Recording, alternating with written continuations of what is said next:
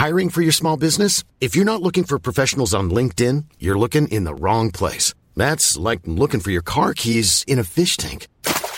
LinkedIn helps you hire professionals you can't find anywhere else, even those who aren't actively searching for a new job but might be open to the perfect role. In a given month, over 70% of LinkedIn users don't even visit other leading job sites. So start looking in the right place. With LinkedIn, you can hire professionals like a professional. Post your free job on linkedin.com/people today. This is Gym Rats and Joints, hosted by Javon Shepard, Andy Routens, and Danny G. Dan Gladman. With producer Dan Wong and me, Jeff Cole. Brought to you by Henderson's Brewery. The best beer is the beer you love. Let's rack it up, Danny G.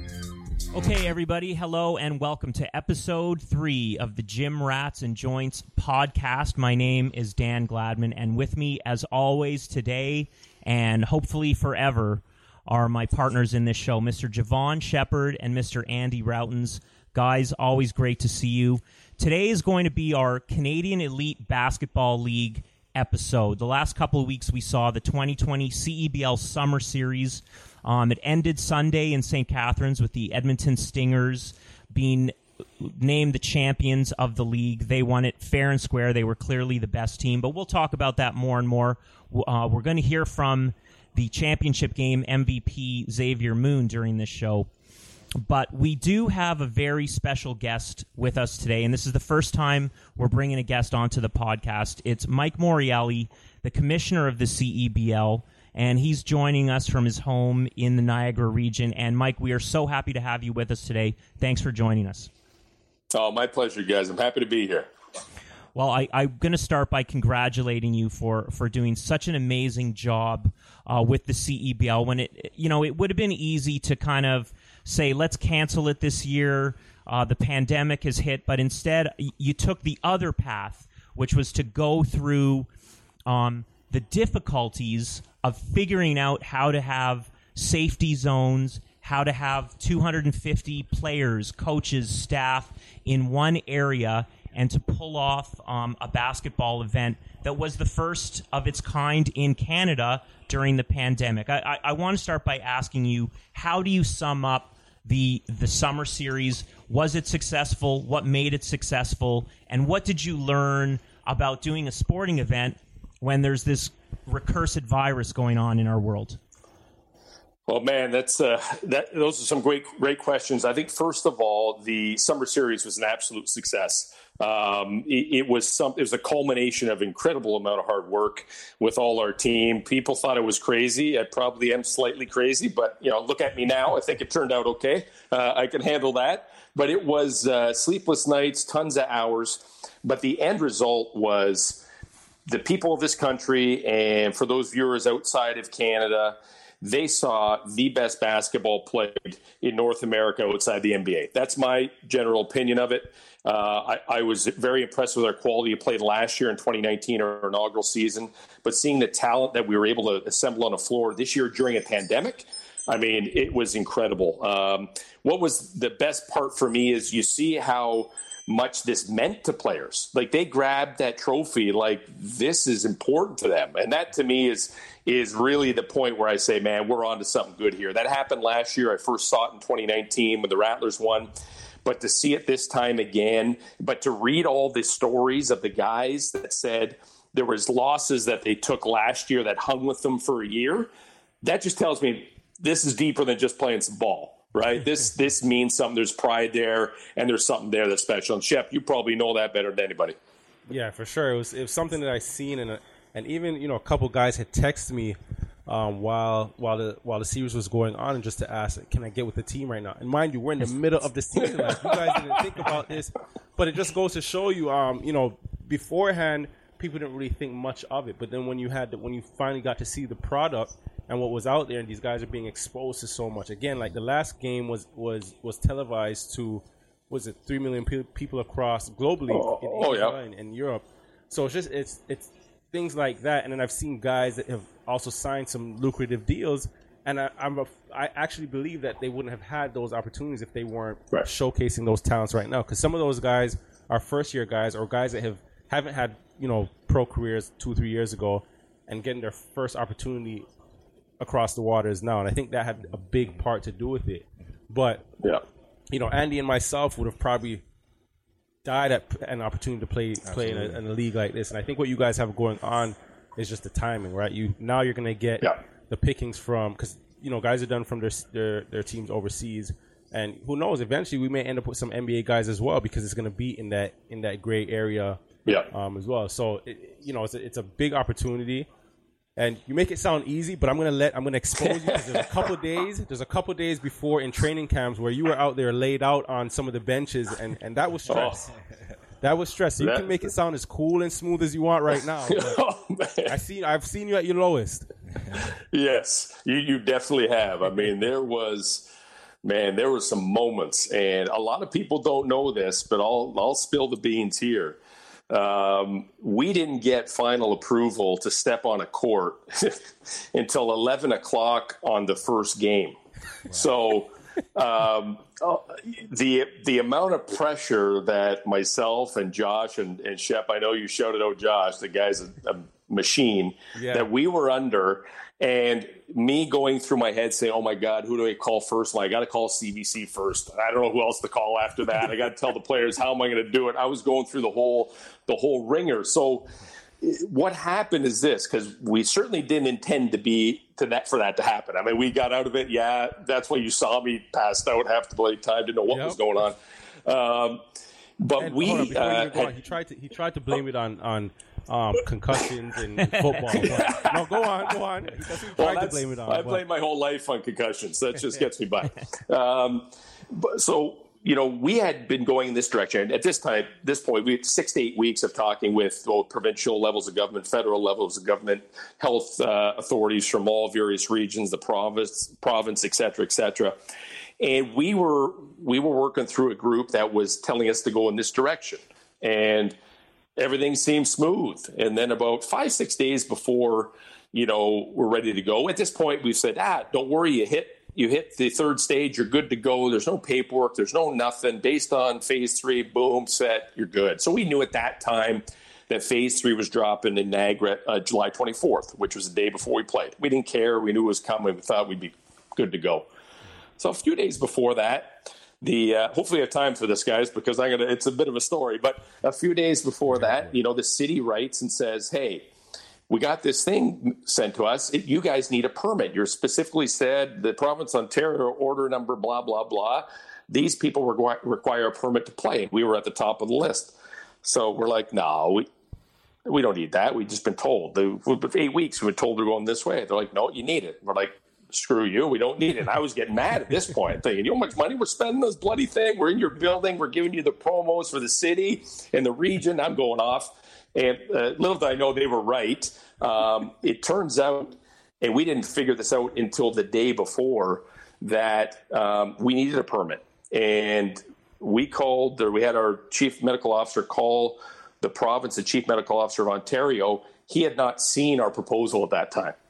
We thought he saw it 8 weeks ago. It had already been submitted and given 8 weeks previously. So we were just smooth sailing. This is Friday night, July 24th, and he gets it sent to him at about 8 o'clock at night. So now we're asking the chief medical officer of Ontario, who probably has a hell of a lot better things to do, to turn around a permit for us by 10 in the morning the next day, because that's what Meridian Center said. If we don't get it by 10, it's done. And we're like, oh, hell, this ain't going to be good. Like, there's no way. Josh and I be safe. That's not going to happen. There's no way this guy is going to sit around and just spend his evening reading our protocols for the first time. Well, little do we know, it wasn't just him. There was 5 other doctors, apparently, that got together to review them. They worked up until midnight or 12:30 in the morning. They sent us back at about 1 o'clock some updates that they wanted to see. I woke up Mike Svikovich, who kind of helps write all our proposals. I said, dude, I need your help. He gets up at 1:30. By 3:30 or 4, bang, we're done. It's out the door in the morning. It gets to the chief of staff. That gets sent to the chief medical officer again. We wait. 11 o'clock comes. You're good to go. That's what happened. So I know it's a long story, but the stress level story. We I didn't had, get to tell it on TV, huh? I know. You didn't get to tell that one. You guys get the first scoop here, but the stress level that goes with not having any clue whatsoever. And I tried to play it off best I could, but my body obviously was caving around me. That was the stuff we were going through up until 2.5 hours before we tipped off. And then after all that, you still had the audacity and the balls to call out Sportsnet and TSN. Instead of yes. That's why I had the balls. That right there. I worked my ass off for that. Amazing. Mike, just want to say congratulations. Thank you. In making this summer such a success with the CEBL, especially during such trying times. It's super important that Canada has a domestic pro league, and for you to spearhead that means a lot to us. It was fantastically ran from top to bottom. DG and Shep can attest to that. So the summer option is unbelievable for players. Shep and I alluded to the fact that we would have loved to play in our prime, to have the option to stay fit, earn some coin, and play in front of Canadian fans. Have you thought about a winter league as well to give players the option to stay on Canadian soil? Is there any possibility for that? That's a great question. So, a lot of people looked at our schedule initially and why are you doing that? And I knew why, because I knew it gave us access to the best talent. We'd get better lease rates, and we're not competing directly against hockey and all this other stuff. And the same sponsors, the same ticket buyers, ice rental, the conversions, and you name it. Plus, it opened up a whole other avenue of being in the summer and having a championship weekend as a summer festival rather than every other major sport as a Grey Cup or a championship in the middle of winter. I mean, Who the hell enjoys that? Right. So there's all these multiple reasons to do it. So I don't know if we'll ever – and what we do get, and you guys will appreciate it, is we get those guys that are used to making $200,000-$300,000 overseas. They'll come back and play for a little bit less because they're going to get in the court anyways in practice. This gives them game film, gives us great competition, gets them better. So it kind of works out for all of us, players, us as a league, etc. So, but to answer your question, if we start getting to the point where we are attracting the talent and obviously generating the revenues that will afford us to pay bigger contracts, and we can now extend our season, then I think we're always open to it. But I think we're going to maximize this summer first and then see what it's like. And if we grow like we hope to, I think it's realistic that we can have now, instead of a 3.5-month season, we can have a 6-7 month season and compete directly with, any European FIBA league or else otherwise. But we have to get there first. Right.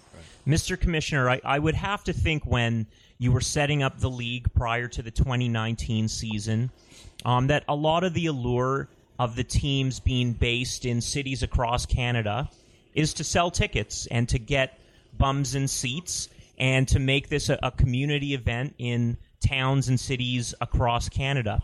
Of course, with the pandemic, that was not possible. So you had to go to Plan B, which was probably Plan A plus, to have television involved anyway, which was always part of it. And, you can't really do pro sports without TV. But this year it became even more of a focus, as we're seeing with all the leagues, that they're all made for TV now. Can you, and obviously I'm bringing this up because I was quite honored to be involved in the television production. Can you speak to the inclusion of the CBC in it, what the event meant to the CBC, what it meant to the CEBL, that the big games, the semifinals and the championship were on CBC, and what this can mean for the relationship between the league and the channel moving forward? Yeah, one of the biggest things we did in the off season last year was sign a media content partnership with CBC. And to me, it was the perfect home base for what we do. It's everyone in Canada has access to it. It's the pathway to the Olympics, the road to the Olympics network. So we play an Olympic sport. We play a FIBA sport, which makes even more sense. And beyond that, what they were able to do is provide that editorial content, not only, nationally, but locally at all their kind of regional CBC offices, and really grow the brand. And so when we looked at, the potential for this year in a traditional season, we're going to have 9 games on TV and spread out amongst all the teams and have the championship and final done. So when we went to an abbreviated one, we didn't add games. We had 7 in total. But what we did was we condensed them over a shorter period of time. So every Saturday, the first 2 Saturdays, and then the final Saturday and Sunday, we had a TV presence. And for CBC, it was a new product. They were very excited about it, and I can tell you that they were quite impressed. Obviously, the work that you did personally out of the truck and Javon did in the studio behind the mic had a ton to do with it, as with the whole production and the team that I have at my disposal. We really wanted to make this look as good as any other live sport production, and it did. Like, I till this day, and I know it's only been a handful of days, I get told all the time, this afternoon, that was great. That product looked amazing. I mean, that looked special. And that's the importance of TV in our relationship, is that, I truly believe that the digital forums are the future, if not the current. But the value of being on TV and the perception of being on a national broadcast, man, that just from a brand point of view alone, it just took us to the next level. Well, I think all the credit for the on-air TV has to go to Javon Suits. Of course. I mean, that just lit up the screen. No, but Mike, just to piggyback off of what you're saying, like, I agree. When and I think you had said it best, or Mike had said it best. There's 84 players in this league, and that means there's 84 stories to be told. And I think just being on that platform with CBC, and again, Amy herself did a great job of really relaying a lot of these guys' stories. Mm-hmm. So even from that standpoint, I have a lot of, and just speaking on the product, to this day, like myself, I get a lot of texts about how much that event meant to just basketball on a whole in Canada, just to have that sport televised. So I can't say enough about what it meant, even just outside of everybody involved or the players involved with them, just to showcase and just for everybody just to see, like, these are family, these are friends of these players that probably don't get to see them throughout the year, and just being able to see them on that stage meant a lot for not only basketball but sport in Canada on a whole, because I think we do need to start investing more at these levels. The semi-pro, but not obviously not the NBA, the NFL, right. But what is it, amateur, semi-pro, whatever the case may be. Professional, yeah, all the way. But just seeing that product will open eyes from a corporate standpoint, and just see what we can do and what we can start to generate, and the product that we can continue to build. So, CBC's involvement was tremendous, and even for myself, it was a lot of exposure for guys, even outside of basketball, the coaches, the broadcasting. I'm a kid from Scarborough, from Malvern. Like, I'm not supposed to be on CBC. Like, people like me aren't supposed to be on CBC, and that created a whole new platform for myself, and just opened things up from a whole different angle. Yeah, hey, listen, that is exactly why the league was put together. It was to, I think, in my opinion, that past weekend of the semifinals and finals, in terms of the sport of basketball in this country, at all levels, that was incredible for the exposure to the sport of basketball. Like, I just think at that particular point in time, friends, family, coaches, minor basketball, the guys that heard stories of kids when they grew up and these guys took off, they never seen it again, to watch national television for that basketball, the basketball faithful in this country. And I didn't grow up in that, but I know what it was like from the football side. That, to me, that's how I became a football player, because I saw what I saw. And now that I can share that, right? And that's what it is. That's the package right there. Obviously, you're a football guy. How does a football guy cross over into the basketball lane and understand what basketball needs, and still have that vision, that big picture coming from being a football guy? Because this is what this country needed for the longest time, right? And we can attest to that. Like, we can all attest to that. We've, a long time coming, searching for it, and here comes this football guy with and really put in place everything that basketball's been missing. Sometimes it's good to be on the outside looking in, because you look at things differently, right? And I think that's afforded me a different lens on basketball. The one thing I did notice is that basketball in this country is fragmented. It needs to get better. We need to get behind one another, right? This is European basketball. It's bing, bing, bing, bing, bing. You know the levels. And the National Federation is at the top. In Canada, the National Federation is not at the top right now. It needs to get there, but we all got to rally underneath. So that's kind of what I bring from the outside looking in.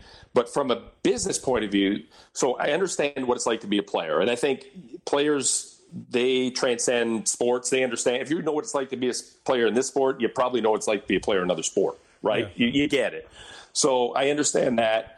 And then I understand what it's like to be, player rep. So I understand what's good for the players. I became a player association president, so I was privy now to the financials of the league and all the member clubs. And when I was vice president of marketing for the Players Association, I was in the offices of the CFL and the teams all the time, negotiating deals, making sure that the players were protected using intellectual property. We started a whole off the field marketing platform called Pro Players, where we generated income for players off the field. So I knew I was always entrepreneurial in spirit, and it just let me do it. So this job is no different. It's just a different sport. And I thank myself every day that it's not football. And I know that's kind of weird for me to say, but basketball is moving in a way different direction and a lot quicker. And I owe everything I have to football. It's the greatest thing ever happened to me.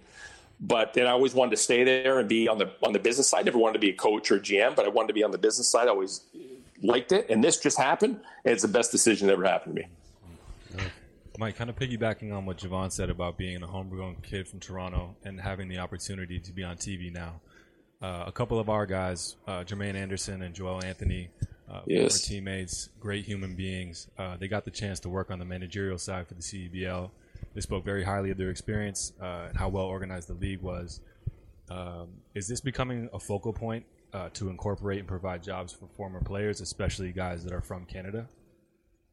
I think it's yes. So you look at, when we first started this, right, you're getting all your executive pieces into place and you're trying to figure yourself out.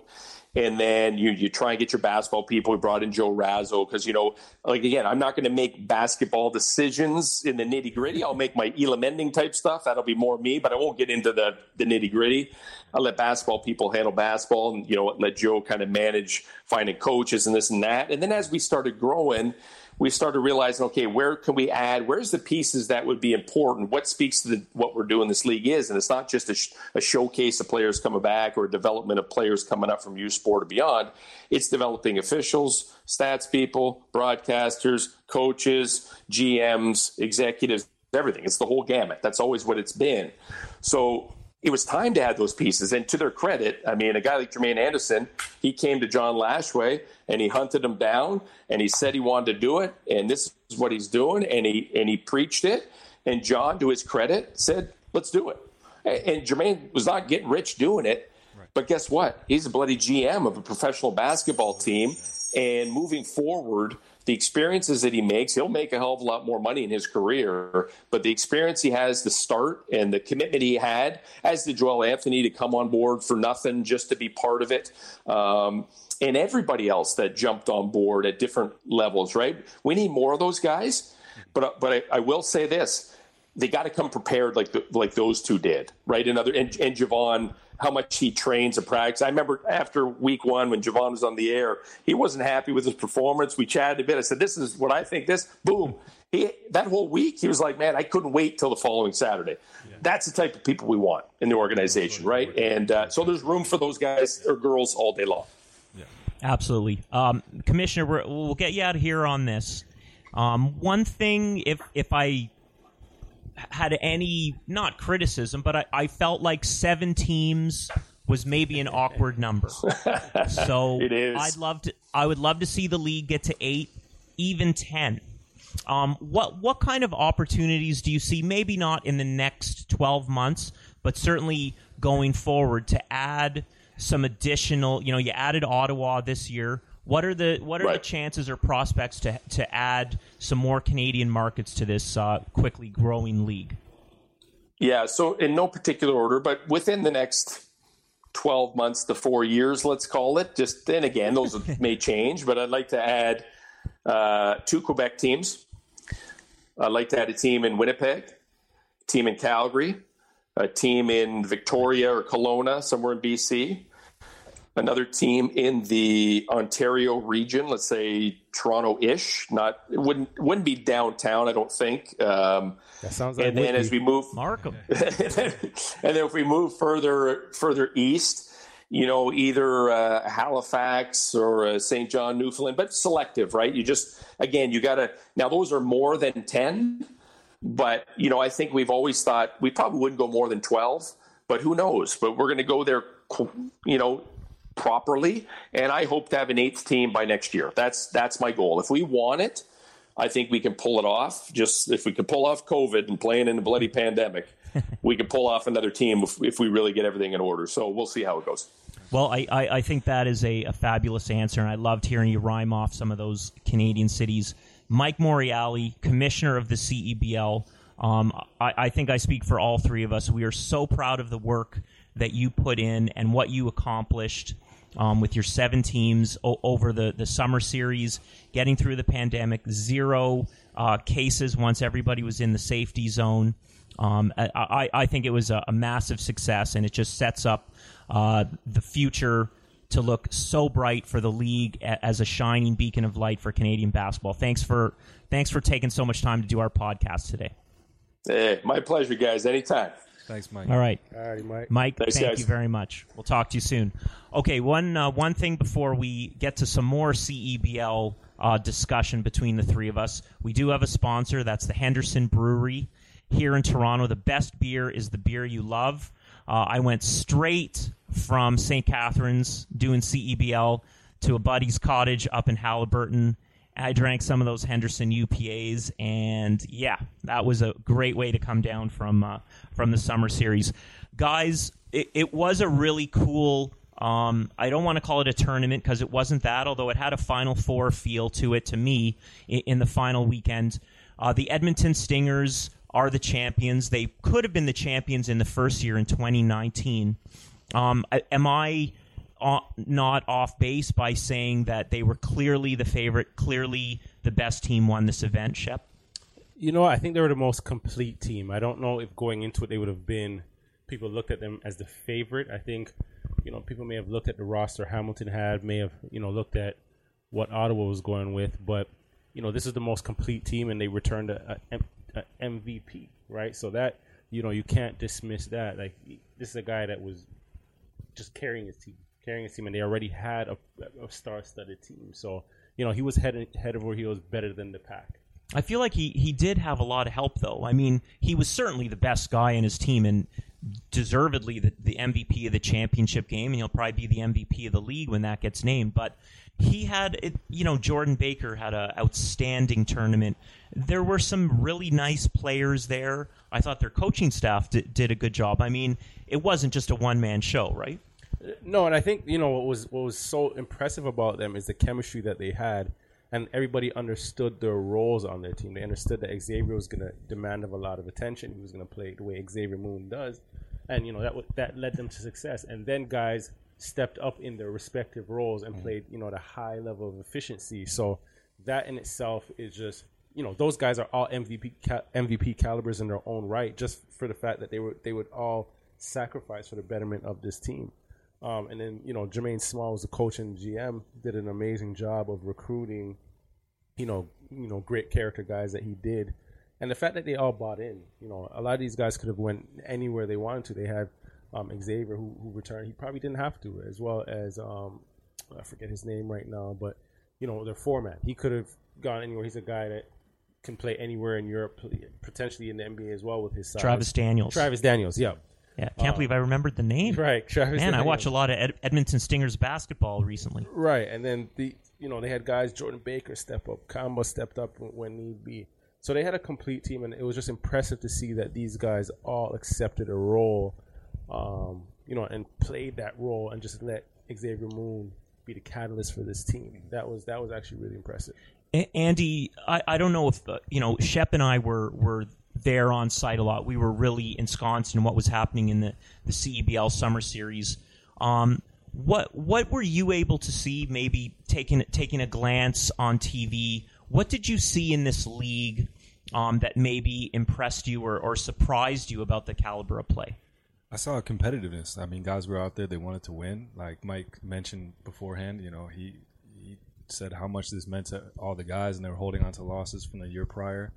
It really meant something, and for them to hold the trophy, and for Xavier to have 31 points in the final game, it meant a lot. And I think going forward, the guys are going to really buy into that, and hopefully more and more talent will stay in the summertime and compete in this league. I just think it was a fantastically ran summer program, and I hope that it can eventually turn into a year-round league, because I see, guys wanting to stay home. I think the potential for more revenue is there, and I think basketball is on the rise in Canada, and it's what people want to see.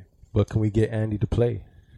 I might step out of retirement, That would be nice to see Andy Routens on TV every night in Canada in a uniform in this league. One thing that stood out for me, and again, tell me if I'm wrong, but it was the coaches. Obviously we're talking about the players, and a lot of these guys are playing internationally, but some of these coaches, Jermaine Small, coaching at University of Lethbridge, I hadn't heard of him prior to this, and I thought he really showed something, not only with the competitiveness of the teams, but those coaches were wearing microphones, and I got to listen in on their huddles, and we were able to play back a lot of it on TV, and the way they were motivating their players, the X's and O's, I was really impressed by the level of coaching. You had a couple of guys from Raptors 905. Charles Kissy had his own team, the Guelph Nighthawks. Ryan Schmidt was the head coach of the Hamilton Honey Badgers with an associate head coach, Chantal Vallée, who's a 5-time U Sports champion with the women's team at University of Windsor.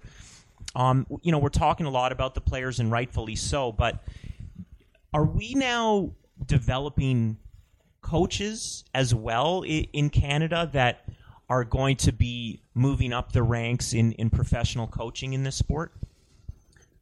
I definitely think so. I think, it just goes to show the level of talent, where basketball is at in Canada on a whole. Just even outside from the player standpoint, like we know the level of talent we have from players. We've seen success. From a lot of these guys have gone on to NBA, play high level college. Andy's one of them. That's he's one of the greatest shooters to ever play NCAA.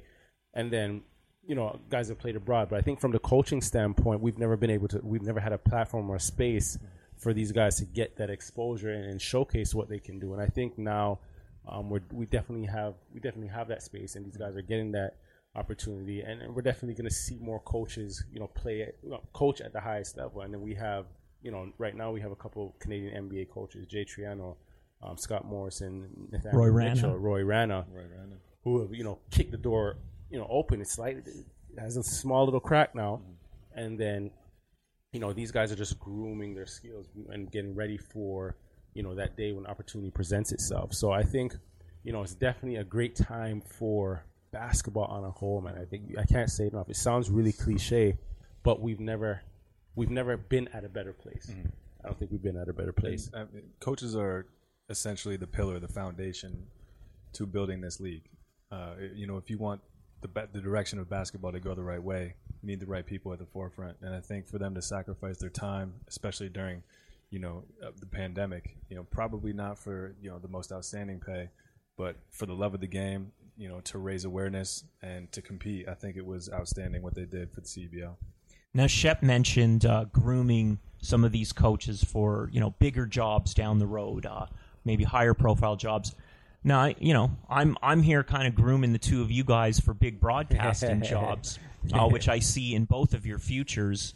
But I do want to ask you about the profession of coaching, and if it's something that either of you would ever consider. It's something that I've always watched. I've been watching the NBA and all sports since I was, a little boy, since I was probably 10 years old. And I always find it interesting to see how does a certain athlete finish his playing career or her playing career and decide to be a coach or decide to be a broadcaster or decide to walk away from the sport completely. Andy, your dad clearly went into broadcasting, but he had a side gig for several years as the head coach of the Canadian national team. I guess I'm going to ask you, and I also I'm not convinced that you're at the end of your playing career, but at some point you do start looking forward. How do you assess possibly becoming a coach and maybe that becoming a priority for you?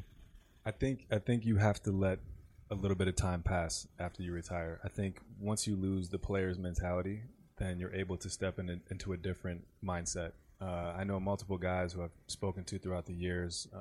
Most recently Tyrese Rice with Panathinaikos. He's at the retirement stage after this year, and I asked him. I said, he's a longtime pro, one of the best players to play in Europe ever. I said, "Are you going to go into coaching?" He said, "I can't. I got too much fire. I wouldn't be able to express myself the right way. I would be talking to them as if I were still a player. And sometimes you can't get your message across that way because the ego is involved."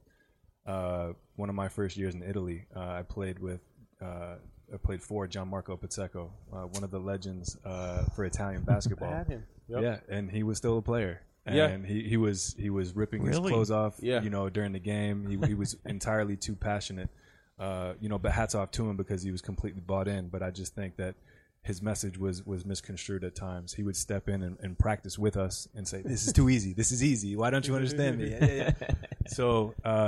So I think that you need a little bit of time to kind of reconfigure your mind in the space that you want to be in, take notes from coaches and spend time at places like Summer League to really understand the game from a different perspective before diving into that world. Ryan Reynolds here from Mint Mobile.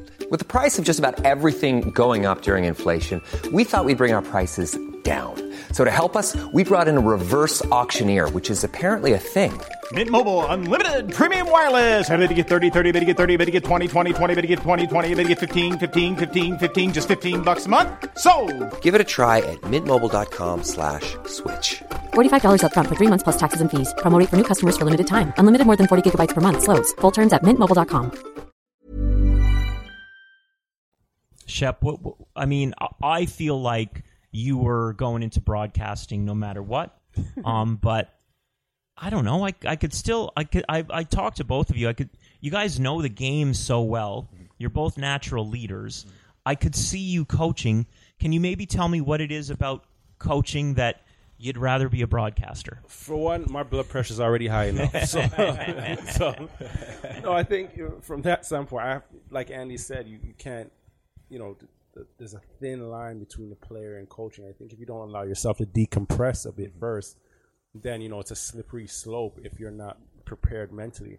For me, it's, I like the analytical side and just breaking down the game. So if it wasn't, the broadcasting, it definitely would be on the side of some managerial side and scouting, because again, like I can't control what I want to from a coach's standpoint. I can't react. I can't express myself similar to Tyrese Rice the way I would do as if I was a player. It's hard, and I'll tell you, it's even hard enough right now when things aren't going the way with broadcasting. Things aren't going the way you want to, and you have to wait a week to even readdress that or step in, tie your shoes up, lace it up, put on your suit, and get back out there. So now when you're a coach and you don't have that opportunity at all to make changes or get on the court and do things the way you want to, it's even more frustrating. And from an X's and O's standpoint, exactly.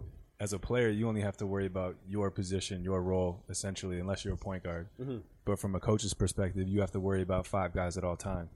And, drawing up plays on the fly, understanding clock situations, foul trouble. So it's a whole different ball game in terms of making that transition from player to coach. Yeah, it's interesting to hear you guys talk about it. I've never actually had the chance to talk to pro athletes and ask that question, and there just must be so much that goes into it. And also to think that, the general age of retirement for athletes is around 35. If you're lucky, you can press it to 40. But, for a lot of people, myself included, I felt like I wasn't really in command of my career or terribly confident in what I was doing until I was 35. So it's just such a switch. I want to switch gears here and get us into some NBA stuff, because it's been a hell of a restart for the league, and I think the NBA just picks up where it leaves off, because there are so many great stories so many storylines, so many people beyond the court, and just so much intrigue and drama. But for me, I think we had a little drama of our own here on this podcast, and it started last week, and it now continues. I know where this is going. Yeah, you should know it. It continues, and it's going to continue, and it centers around Damian Lillard, and I think he must have heard some of the criticism coming out of Canada from Mr. Javon Shepherd. Skip Bayless Shepherd. I'm just stirring the pot. You know, we got a guy here who I think it's more. It's not you saying you don't like Dame's game. I think it's more you not criticizing, but not being a huge fan of the scoring mentality of the score first point guard. The position is traditionally someone who's making things easier and better for teammates. But here's a guy, Dame. He scored 60 or more points in 3 games this year. I mean, MJ never did that. That's a Wilt Chamberlain kind of statistic. Got you. What would you say now that a week has gone by and the Blazers have showed incredibly well, and here's this player who, to me, looks like one of the top 3 or 4 best basketball players in the world. And I completely understand and appreciate that. I can appreciate his game. The thing for me is I just don't. Those words are kind of chewy, I just don't like. I just don't like. I'm not fond of scoring guards. I came up on the Gary Paytons. I came up on the Steve Nashes. Who else? John Stockton. More traditional point guards, yeah. Right? So, all right, let me flip the script on you guys. Name a scoring point guard that has won you some chips. I mean, Steph Curry is the name that comes. Steph was scoring 35 a night with 10 assists. Steph changed the game. Steph changed the game, let's be fair. He did. But a guy like Dame was ready to step into that. Right. And, you know, at this point, Dame, Steph one-on-one, you know, Steph has the accomplishments and the accolades, but you know they're a similar player right now. Steph might have a higher accuracy in shooting, but I mean Dame is just an absolute killer right now. And you could talk about their supporting cast as well. Golden State more or less turned into a major market team, while Portland is still relatively small in terms of the NBA market. And the supporting cast he's had, it's really been him and CJ. I mean, obviously you have Nurk back now, who's playing really well. But I don't think he's had the support of the KDs, the Andre Iguodala's, the Klay Thompsons, and you got to respect Dame for he's a stand-up guy. He's a man of his word. You know, he hasn't had a thought in his mind about leaving Portland until he wins a championship. And to me, he's gonna be there for a while. He might be, but especially if they keep making the playoffs in the 8th seed. It's easy to forget they did get to the West Finals in 2019. Sorry, you guys tell me it's his supporting cast why they can't get out of that 8th spot. I just think it's just the West. Think about it's so competitive. Let's go back to the conversation we had earlier. If Portland was in the East, it's an easier path to the finals. It is, but I still don't think they're a championship team even in the East. I definitely don't think they are. It comes down to I'm accustomed to more traditional guards, right? And that's what I came up on. And I want to score. So let the wings score. So I mean, that's the real reason. Shep wants more shots. I want more shots. In terms of a team approach, yeah. I mean, Portland does not have the guns to be a championship team. But hey, if Kawhi Leonard last year leaves the Toronto Raptors and joins Portland Trailblazers, I think they're the one of 2 favorites to get to the finals out of the West. So you see, and I don't agree with that because really? for Dame to be effective, Dame needs the basketball in his hands. We're forgetting. We can make the argument that Kyle Lowry is a scoring guard as well, but with Kawhi on his team, he took a step back. He sacrificed. He became a pass first point guard. I think Dame would do that. Set up the team if it was going to win more games. I don't think Dame can be effective like that because he may be a guy that feels he's not a part of the team or he's not impacting. I think he did what he had to do these last few games, not only for the team. He's a man on a mission, but I also think he was trying to silence some critics and some players from Los Angeles. And I think he accomplished that mission. But overall, I think hand over foot Dame would absolutely take a backseat role if he knew he was going to win a championship. If he had the supporting cast that he would take. I mean, Lowry did. You just said Lowry did it, right? I mean, Lowry did it, yeah, exactly. A lot of people in certain situations when you have a championship, but also isn't it kind of natural when a guy like Kawhi steps on the floor the first day of practice? He kind of starts dominating anyway, and everyone by nature kind of the role just kind of shifts. I mean, it would look ridiculous on anybody to be taking the most amount of shots when Kawhi Leonard's right beside you. We'd like to think so, right? Like, and that's what weeds out a lot of guys. And if I'm thinking back to a guy like even Monte Ellis, like that's a guy that couldn't accept not being the man. Right. And right. He's weeded A out lot of those guys are out of the league because of that. Exactly, and it happens overnight like that. Yeah. So it's, we'd like to think that, okay, if Kawhi's on our team and we sacrifice, but it's not always the case. If Monte Ellis just accepts the role of a secondary scorer and more of a playmaker, I feel like his career goes longer than it did. Way longer. And but there's a lot of guys in that role. There's a lot of guys that are in that position and just can't accept taking a lesser role. Yeah. We've talked about Dame so much. I'll give you a break on that, Shep. Maybe till next season. We'll see what happens now. We'll see what happens this year. Looking at the West, there is one first round playoff matchup I want to bring up and I want us to talk about because I find it incredibly intriguing, just with the history there and everything. And it's that Houston, Oklahoma City. I think it's going to be the 4 or 5 in the West, and it hurts me that these games won't be played in those arenas for their fans to truly enjoy it. You have Houston suddenly has James Harden, Russell Westbrook. Oklahoma City has Chris Paul, who had years in Houston, and geographically they're close. To me, this is a trench warfare first round series. And now Westbrook is going to miss at least the first game of the series with the quad injury. Yeah. And Oklahoma City, to me, actually looks like the better team. We got an outstanding kid out of the Toronto area, Shai Gilgeous-Alexander. Andy, let's start with you. What kind of battle do you think this series is going to be? Honestly, it's going to be a dogfight. I think that Oklahoma City is the better team on paper. I think that they have more chemistry. I think they're more well-rounded. I think, Houston has their 2 superstars, but, ultimately that hasn't got them that far.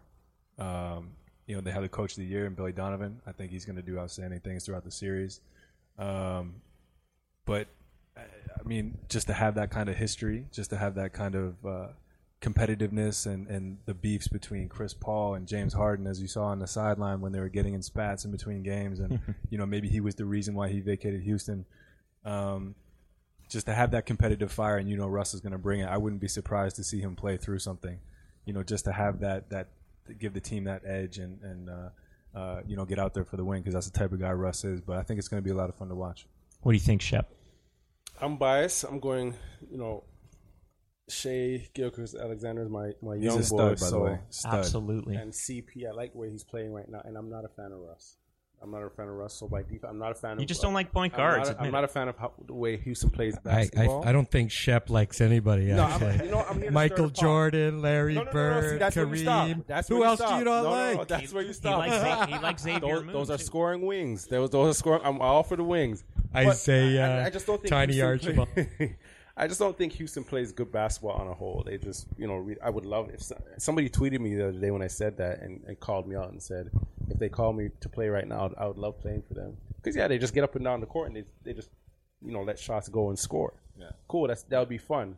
But from, a winning standpoint, I don't see what they're really going to do or how they can really overcome it. They'll make a good series for some teams, but I don't see them winning. And I just want to, when it comes down to playoff basketball, I want to see good basketball, right? So competitive basketball as opposed to I'm not sure if the D'Antoni system is going to get it done. It's kind of just up and down. It's PJ Tucker's playing their 5-man. Yeah. What is it? Yeah.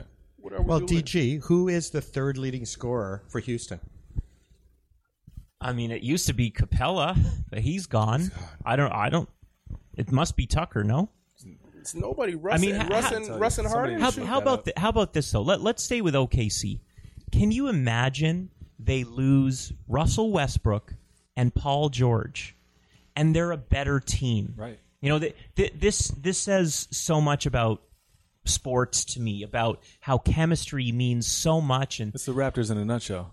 That's what it is. You know what we have to factor in as well is Russ is going to be coming back from a hamstring injury, correct? Mm-hmm. Quad. Sorry, quad. The way he plays is extremely explosive. Oh, yeah. Right, so that should be a factor as well. Like, are we going to get to Russ see? is a different breed, man. He did come back from a meniscus and just went 100 miles per hour right out the gate. So what do we That's really a game say? time decision. Talk more about Shai Gilgeous-Alexander, because I feel like he isn't as well known to the Canadian audience, and we all followed him. We follow basketball. I remember him playing at Kentucky, and I'm like, yeah, that's a first round pick right there. And you look at some of the higher NBA picks out of Canada: Anthony Bennett, Andrew Wiggins, R.J. Barrett, Andy Rounds. Different era, baby.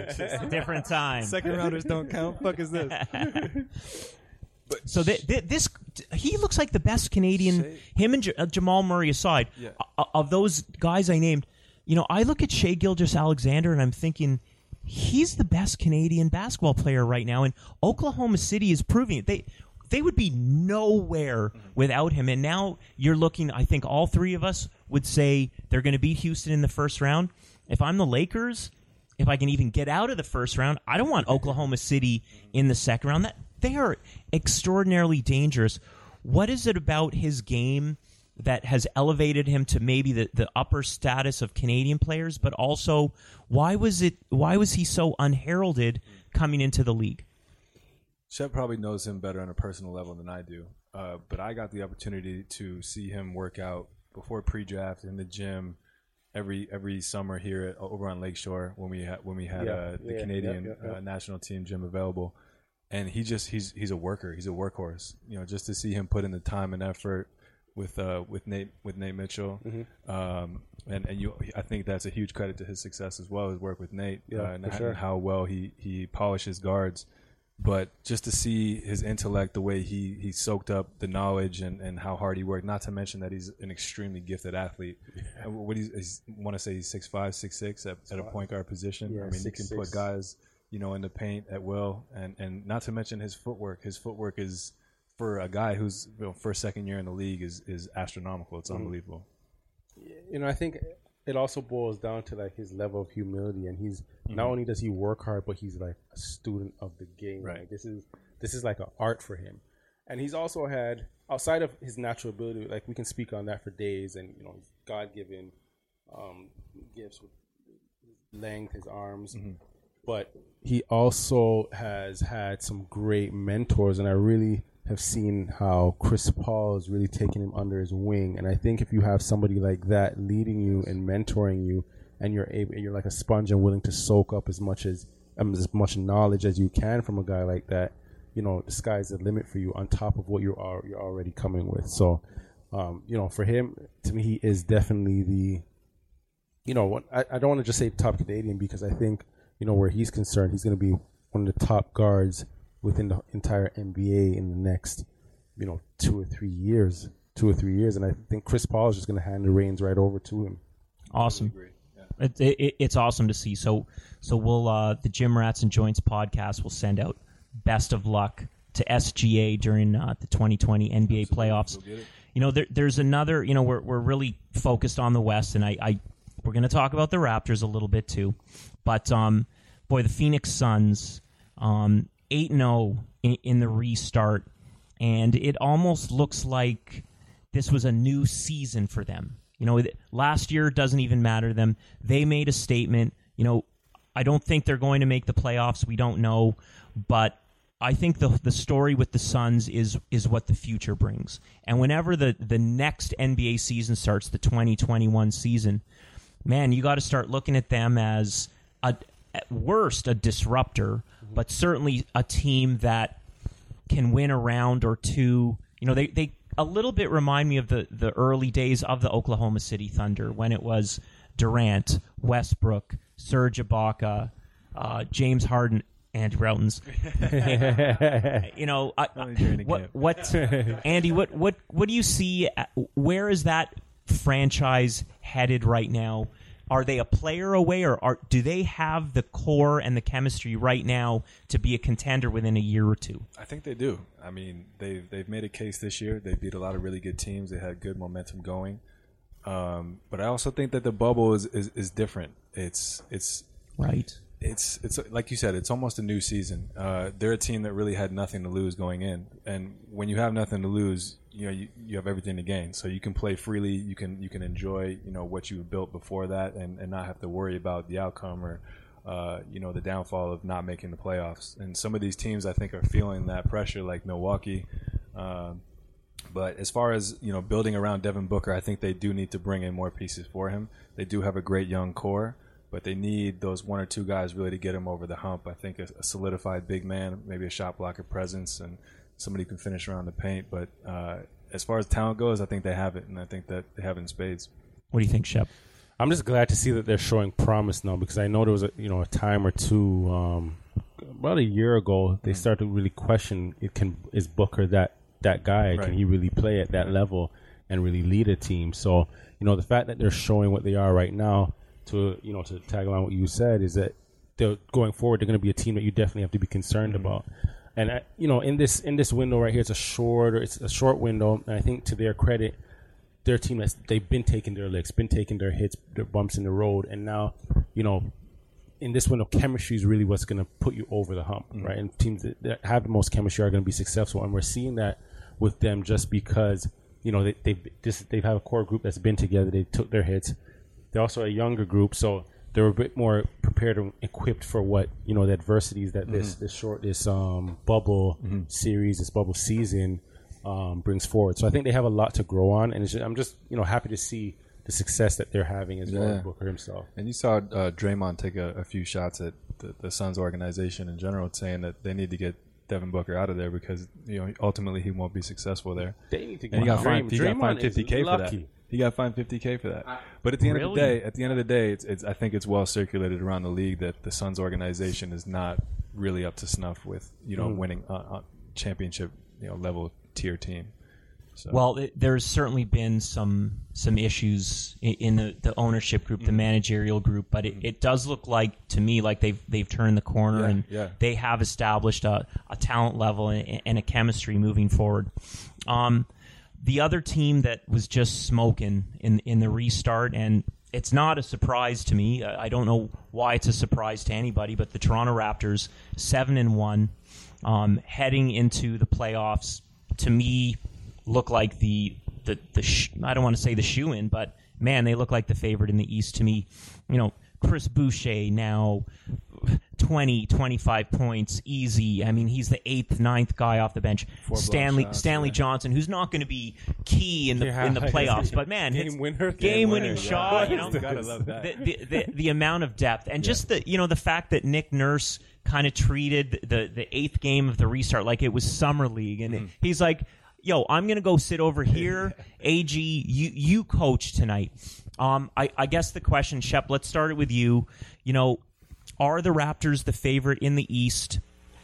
Could the Bucks, who I don't think they look disorganized to me, and the Celtics, who have, they lost to Washington, but they're the one team who kind of had their way with the Raptors. Are the Raptors the favorite, and could one of those two teams beat Toronto 4 times in 2 weeks?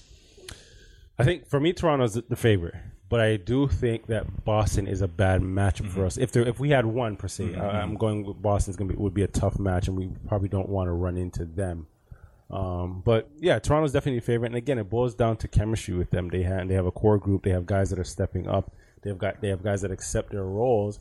And you see they have guys that are coming off the bench and stepping up, guys that probably wouldn't have seen, the bulk of minutes in the regular season. But in this case, it just shows, it's also a testament to the Raptors themselves and how well, they develop players and how much they invest in the players for those guys to be able to come off the bench and be contributors as much as they are. And I loved how happy they were for everybody else. I mean, it was a game essentially that didn't mean that much, but just to see how the camaraderie, the they understand the work that these guys put in every day. Maybe they don't get the opportunity, but they're just flying off the bench at the end of the game, and they're hyped for guys that don't get those minutes. I think that speaks volumes about the chemistry and the locker room, which ultimately is going to carry them, I think, to the Eastern Conference Finals and beyond that. Yep, I got to agree, and you see it. That team, those guys, individuals, they love each other. They accept their roles. Shep, you alluded to it. You are looking at a second round head-to-head with Boston. That is the 2-3 in the East.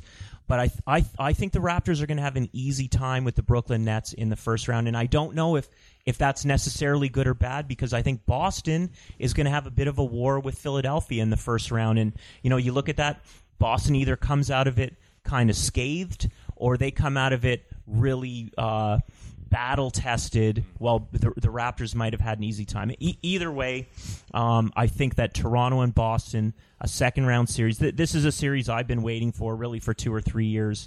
The post-LeBron era of the East, Toronto and Boston. Milwaukee kind of slid in there, but I just, right now, as currently constructed, I don't see Milwaukee really. I can't consider them the favorite, even though they were so good in the early part of the season. Guys, we're at the end of another episode of the podcast, which I love doing with you guys. We were hoping Xavier Moon would join us, but he was unable to. We'll hope that you can join us down the road. Congratulations to him, though, for the championship in the CEBL. He stood us up, Dan. He stood us up. I'm used to that. We're the ugly days. We are waiting at home for Xavier Moon. It happens to me all the time.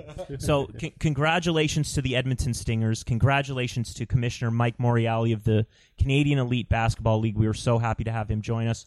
Shout out to our fabulous producer, Dan Wong, who made all of this happen today. That wraps up another episode. Enjoy the NBA playoffs. They're going to be fabulous. And we will be back next week, and we're going to have another special guest. I'm not going to hint as to who it is, but he may or may not be related to one of us. Enjoy the playoffs. Have a great week. See y'all later.